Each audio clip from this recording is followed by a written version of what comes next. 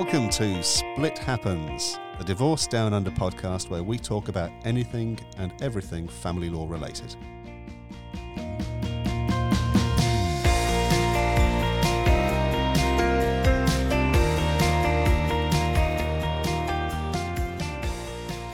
Welcome to another episode of Split Happens, the Divorce Down Under podcast with me, Alex, and with my legal colleague, Liza. Today, I just wanted to talk about parenting arrangements after separation, and to some extent, parenting arrangements after you've been through all of the legal nonsense that sometimes we see. So it's more about what does life look like after separation, but with our particular legal experience in there as well. So when I'm thinking about, we've worked out what the arrangements might be. So what does that look like? We have to decide all sorts of things for children when we've gone our separate ways as parents. So it's the first thing is, who do they live with? How does that sort of get worked out usually? So you've got, hopefully you've been able to reach an agreement with each other and working out what's going to be in the best interest for your family. Best interest of the kids, I should say. So we need to make sure that whatever arrangements you might have, children with special needs, there might be parents who work, there might be fly in, fly out workers, there might be shift workers. You just need to try and work out more of from a practical perspective, where are the kids actually going to live and what's going to work for you and your family. So, I think it's really important that it's very much more about thinking about the practicalities and not as children as sort of barterable possessions. You know, it's people think that they've got this right. Oh, it's my right. I'm the mother. I need to have the children. They're my kids. Well, yeah, they're dad's kids too. And really, let's just focus more on the kids and see how we go there. Yeah, the kids are saying, I've got two parents. And I mean, that's actually what the Family Law Act says, isn't it? Unless there's a risk of harm, then the best interests of the children are to have meaningful relationships with mother and father. It's literally what's in the Act. So it's usually a good idea, if possible. You don't have to like your ex, but you're going to have to be, you'll always be the parents of your children together, whether they're under 18 or not. But when they are children, when they are little children and school-aged children. Well, you've got to realise that you've moved from that adult relationship that's over. You don't have that same relationship with your ex at that point, but you've just about to start this new relationship called a co-parenting relationship. So you have to just understand and accept that is a new part of your life. Yeah, let go that private, intimate, personal relationship you had with them as a partner. Yeah, you might hate their guts and think that they're lazy and whatever else, but that part is gone. You don't need to focus on that anymore. Just focus only on the co-parenting. And maybe try and see that person from your children's perspective, from their point of view. They're still their mum or they're still their dad. And you're doing your kids a disservice if you are, really critical of them, especially in front of the children, or unpleasant towards them. Kids pick up on these things. So working out where they live is usually kind of a fundamental question between mum and dad, and sometimes you might need the help of some guidance around that, either through lawyers if you have to, or through counsellors, or through dispute resolution services from people like Relationships Australia or your own private counsellors. But always having that pragmatic view. Where is my kid going to school? What's their friendship groups? What do their social networks look like? What are their before school, after school needs? What can I do? What does my job let me do? Those are things that the parents need to have a serious think about and a chat to each other about, hopefully directly with each other, and failing that, through an intermediary. Yep. I think that, if you can reach that agreement and get it formalised into a parenting plan or a parenting order, then, for the most part, I prefer to have those plans as a backup. So, again, working on that co-parenting relationship rather than focusing on the adult relationship that is now ended. Yeah. Push that aside. And there are courses you can do, aren't there? Post-separation parenting courses. And people might be resistant, saying, I don't need to do a course, I'm a grown-up. I know what I'm doing. But you know what? None of them harm. They can only help. Yeah. And it gives, perhaps in some cases, enough help is to show the other person, I'm serious about this. I'm trying to be the best parent I can be in these circumstances. I've actually done some of these courses. Not that I think that I'm a shit mum or anything, but it's mainly because I want to know what I'm recommending to clients. Yeah. I want to be able to say, look, this one actually might help you. And it's not just always about how to parent a child. It's also how to deal with the other party, how to co-parent effectively. Communication is absolutely essential. Yeah. We've talked, ideally you have a post-relationship, friendly relationship with your child's other parent, but sometimes that's hard. There can be all sorts of reasons that relationships break down, but if there are issues to do with trust or if there's been infidelity and trust issues, that can be hard to overcome. That's right. But communication with them about the children is absolutely vital. If you can't talk to the other person, or you find it intimidating, or you find it overwhelming, what would be a good way to get in touch with them or to keep those lines of communication open? There's all those little apps now, isn't there? Like our Family Wizard app and things like that. You can have it so that...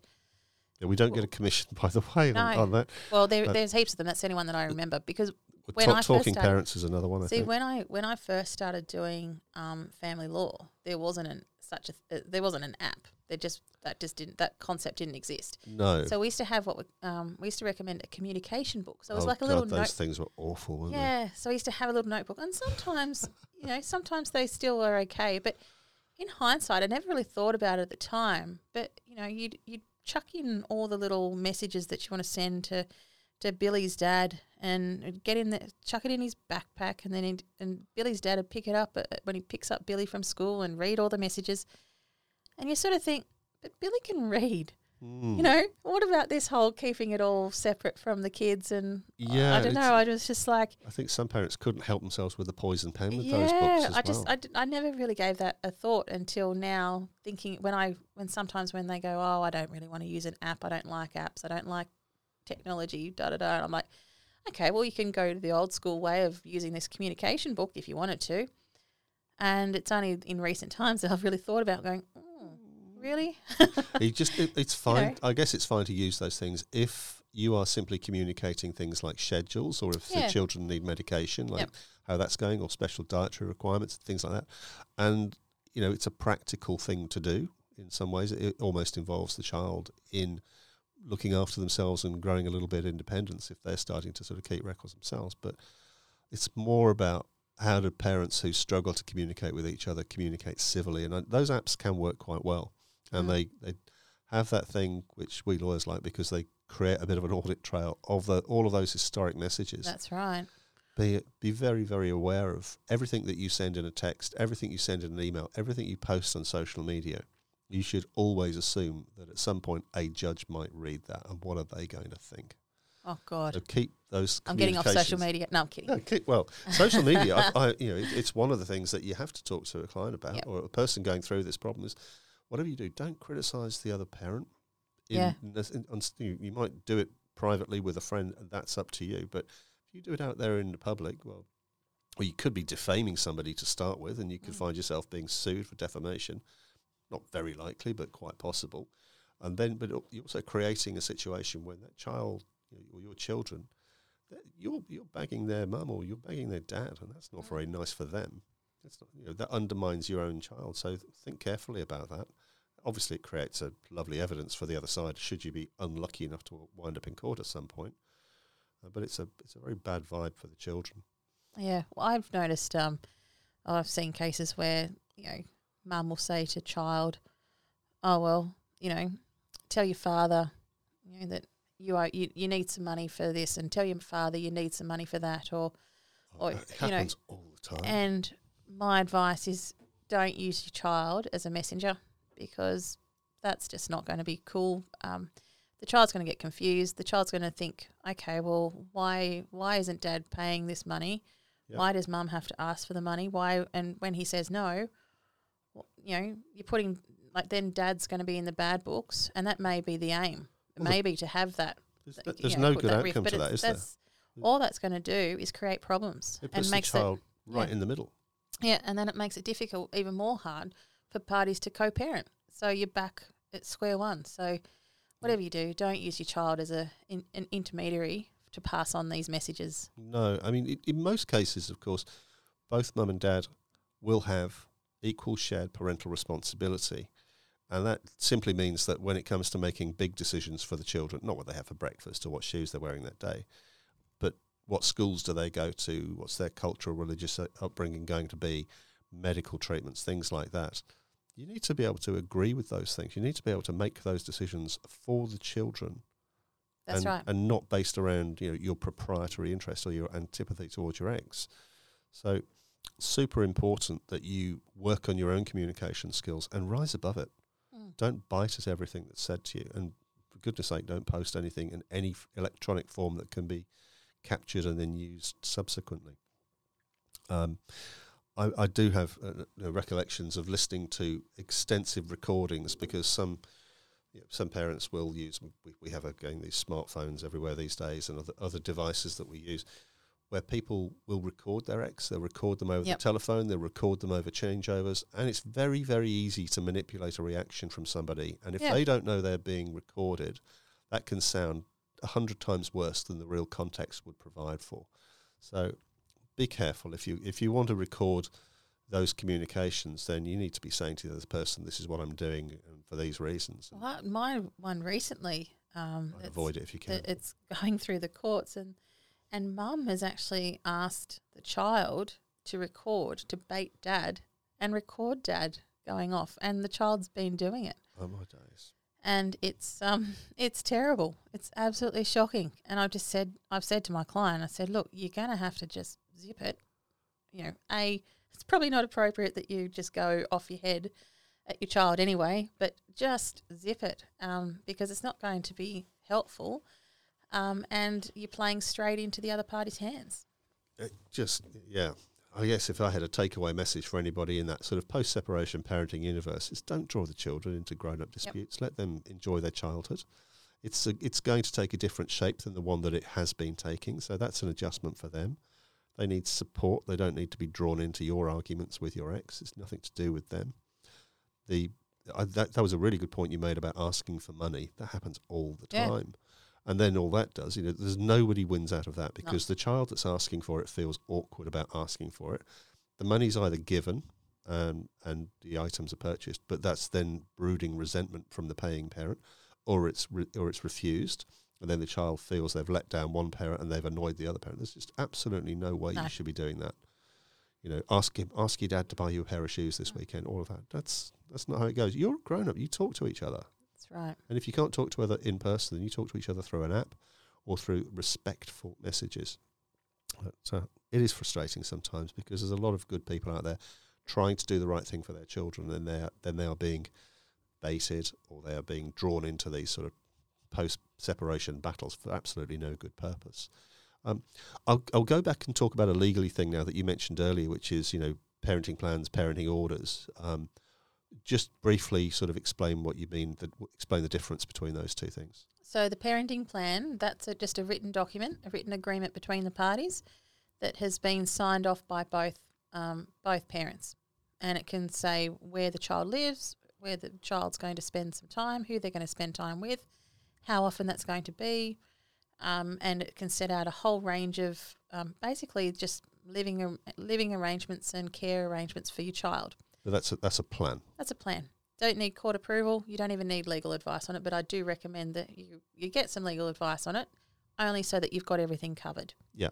Yeah, I might come back to what specifics that we put into these orders and plans in a bit. But orders, by contrast? So similar sort of thing, but you do need to have it lodged with the court. And when I say court, I mean the Federal Circuit and Family Court of Australia. The fcfcoa.gov.au. Some great resources on there. Genuinely, have a look at it. And you would file an application for consent orders, which is a form that has all the series of questions and answers. And then you also attach the document which you call a consent order, which is just, again, it's a written out, it's your agreement set out in writing, but it's worded slightly differently. It's sort of saying, instead of there being paragraphs, you're talking about these orders, so the orders that the child lives with mum or the child lives with dad. And so it still sets out the parenting arrangements and the care arrangements for the child or children, but it needs to be approved by the court. And the court, to approve it, they must think that it's in the best interest of the child for those orders to be made. And then if you go down the orders road instead of the parenting plan road, that's there. It's in black and white, but I know when I've drafted it's enforceable. It's enforceable. Yep. And that's the difference between a plan and an order. And Yep. a plan it's a flexible, agreed set of arrangements, but Yep. you can't hit somebody over the head with it legally. You can't enforce it. You can't drag somebody to court because it's just a parenting plan. Yep. Having said that, if you have a good, cordial, friendly co-parenting relationship, then a parenting plan might be all you ever need. Yeah. It just gives you both a little bit of understanding of what the structure is. And sometimes when your arrangements maybe that it's not practical, there might be some practical difficulties that you need to have some sort of arrangement in place that the court may raise some eyebrows and say, oh, I don't really think that's in the best interest of the child. You need to convince me. Sometimes there are some arrangements that are out there that the courts, they don't know your family that well. It might be just somewhat a bit different. And sometimes it might be better that you just have it as a parenting plan rather than an order, because you're not going to get the order from the court because the court seems to think that they know better.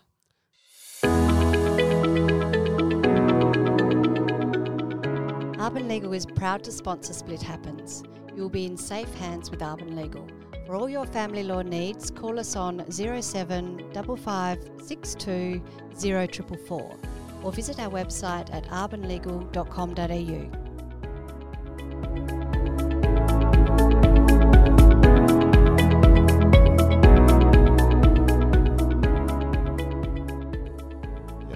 Despite, as you say, very rarely knowing anything about the family themselves directly, other than what they've read on a piece of paper. Yeah, I had one where the mum and child, who's only little, wanted to move home to New Zealand, which meant that Dad would spend time with the child. And the proposed order was at times when they're agreed, and because they were fairly amicable and there was no issue with that, but it was just saying on 4 times a year for this amount of time.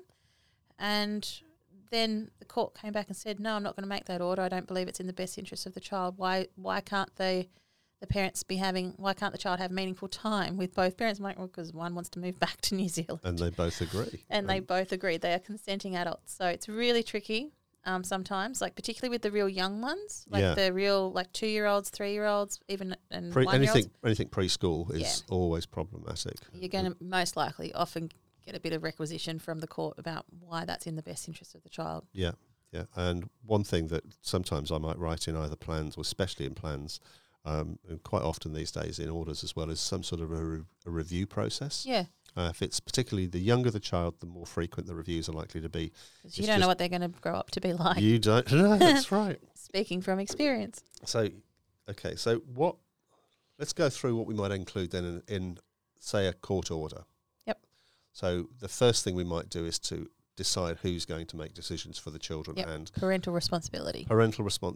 So that's going to be probably the first thing that we decide. So they're your obligations as a parent. Yeah.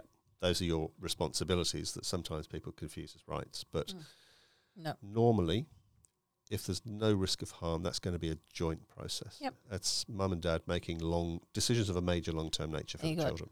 Healthcare, education, religion, where they live.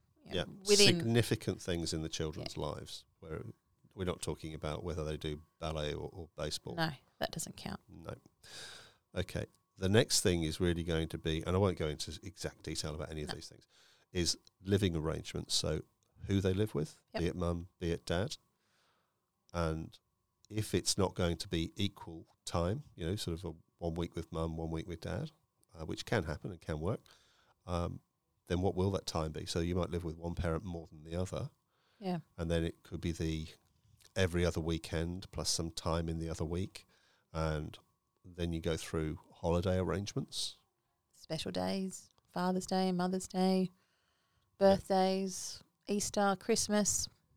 Yeah. Those sorts of things. And then you put in other provisions normally around both parents being able to go to school events, both people being able to obtain information from doctors. You keep each other informed about what's going on with the kids. You keep them informed about your own contact information. Yeah, address and things like that. You might, if you're going to be using an app, you might want to insert that you're going to be using an app and that you'll both be paying for that.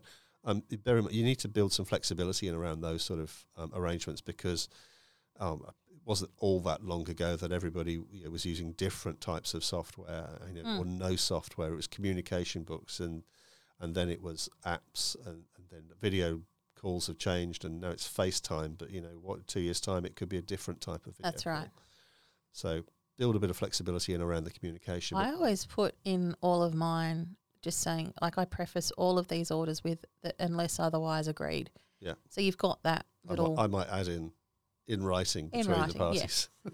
So you basically, so that then you're using that order as a backup. Yeah, it's a platform that you've got there as for when you can't agree things. Yeah. Which is really helpful. And if you're doing consent orders, I think that's absolutely sensible anyway, because you should be having a respectful, wouldn't necessarily be a friendly relationship, but at least a respectful and polite relationship with the other person. So we've got our special days, we've got our holidays, we've got our communication, we've got our education and medical information out there. As I say, especially with younger children, I like to put a review provision in there. Yep. Even if it just requires people to think, we are going to need to keep this under review because and the mechanism so that it's not run back off to court. No, definitely go through a mediation like a mediator process or a family dispute resolution practitioner. The other things I like to, if things aren't that great between you, or there's trust issues and you're sort of scraping through to get yourself an agreement here, I would often try and put in there just some things about having that mutual respect and not bagging the other person out and our non-denigration. So that's the lawyerish term for it.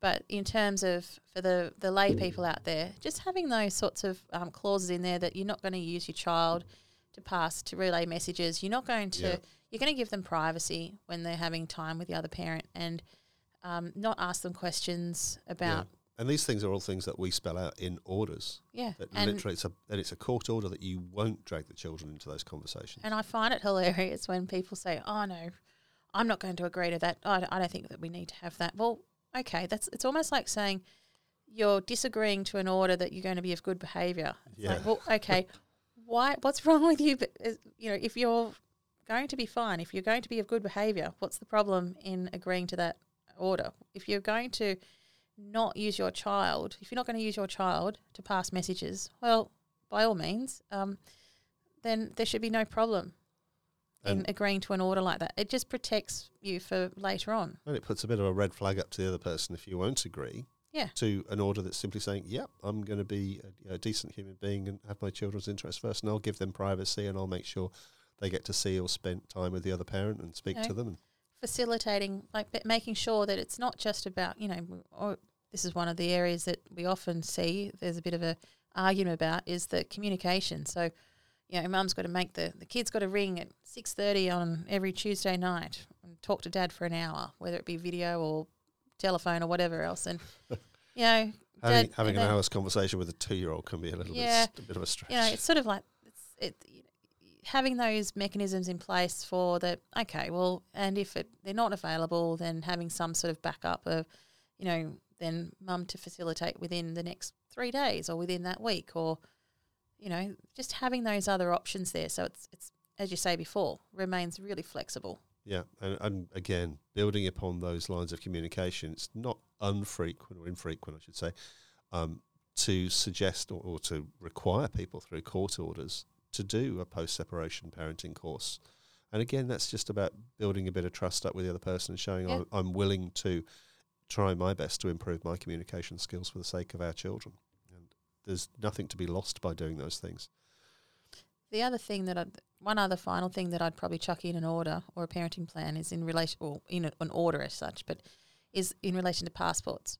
Yeah. Because that's often comes up, and that's something that no one really thinks. Well, not no one, but people will often forget about it when they're going through these custody battles and they're trying to work out an arrangement, because they're not really thinking holidays and jet setting at that point in time. But fast track a couple of years, and they're thinking of holidays, going somewhere, and okay, we've got to get little Billy his passport organised, and we don't have a passport, so.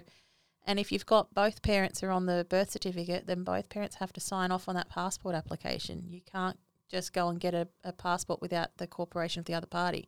So it's always an idea. Without a court order, you can't know. That's right. And so it's always an idea that when you're thinking, if you're going to be thinking of parenting orders and parenting plans, is to actually have, mainly the order, because the parenting plan isn't going to assist you there. But the parenting order that allows you to apply for the passport if you need to. Yeah, and it's not that unusual. It depends upon how much anger there is between the parents as to who's going to hold on to the passport. Yep. But certainly in our safe custodies, we hold passports for, in some cases, for a number of years. And it's not ideal, but you can work around those things where one of your solicitors might hold them instead if there's a lot of mistrust. But yeah, it's a good idea to put those travel arrangements in there because it allows you to think about, going into the future. Your 5-year-old child now will be 10 soon, and you might want to go off on a longer holiday, and that might mean a bit of flexibility from the other parent. So you write it in your order now, and it's what we do, I suppose, as lawyers, is to get our little crystal balls out and write the arrangements that we can think of in those orders. One thing that it's not specifically a legal thing, but do you ever give any advice to your clients about how they need to talk to the children about what's going on? I try not to talk. I try not to talk full stop. No, you're not very good at that. That's not no. I'm pretty bad at that. No, I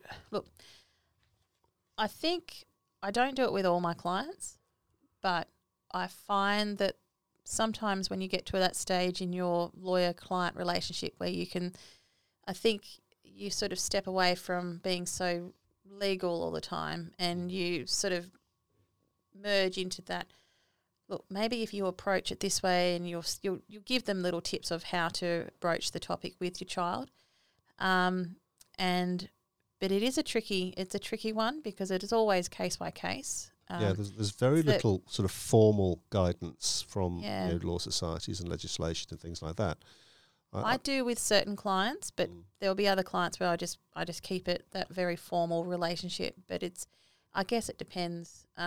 It's the ones that, if they're listening, they know which ones I give what I call the different type of advice to. Okay. Because they're the ones that cop my advice at all different hours of the day when I've got kids in tow and whatever else. But sometimes I do go into that sort of that area of trying to help them in having those difficult conversations. But I usually, because I don't know their kids, I don't know, the only person I really know in that dynamic is my client. Yeah. And so sometimes I'll actually say, look, this is something that you need to pour yourself a glass of wine, have a chat to your mum, have a chat to your sister, get some tips from them because they know your family. Yeah, you need to lean on your family for these sort of support arrangements, family and friends, and external people as well. You might benefit from a psychologist, or you might benefit from a counsellor, or experts in those sorts of fields that can help you if there's difficult things to communicate about. Look, mum and dad are going to be living in different houses now, or take a little bit of time, do some research for yourself. You know what the dynamic of your family is, and the most important message I usually try and give to my clients is to make sure that they are reassuring their children that they are loved and they're desired by both parents, and they're going to be supported. And it's just going to be a new arrangement, but it'll be fine. But get as much sort of external help as you can, and prepare yourself for having those conversations. If the children aren't expecting it particularly, you'll be surprised though. More cases than not, the children have been waiting for this to happen because there's only so many times that doors can be slammed and people can be driving off in a huff. It doesn't translate to the children. No, the kids know what's going on. They do, and they know when it's not a friend. Okay. Well, we won't get too much into those sort of other friends in relationships. Alex has got nothing to say. No. All right, well, that sort of covers a little bit about some of the parenting after separation considerations that we have to have. But if you've been listening to this podcast and you've got any specific questions, we'd be happy to talk about those on a future episode, or you can just get in touch with us through the podcast website. And thank you very much for listening to Split Happens. Thanks for listening to Split Happens, the Divorce Down Under podcast. If you want to hear more of our episodes, you'll find us wherever you find your podcasts on all good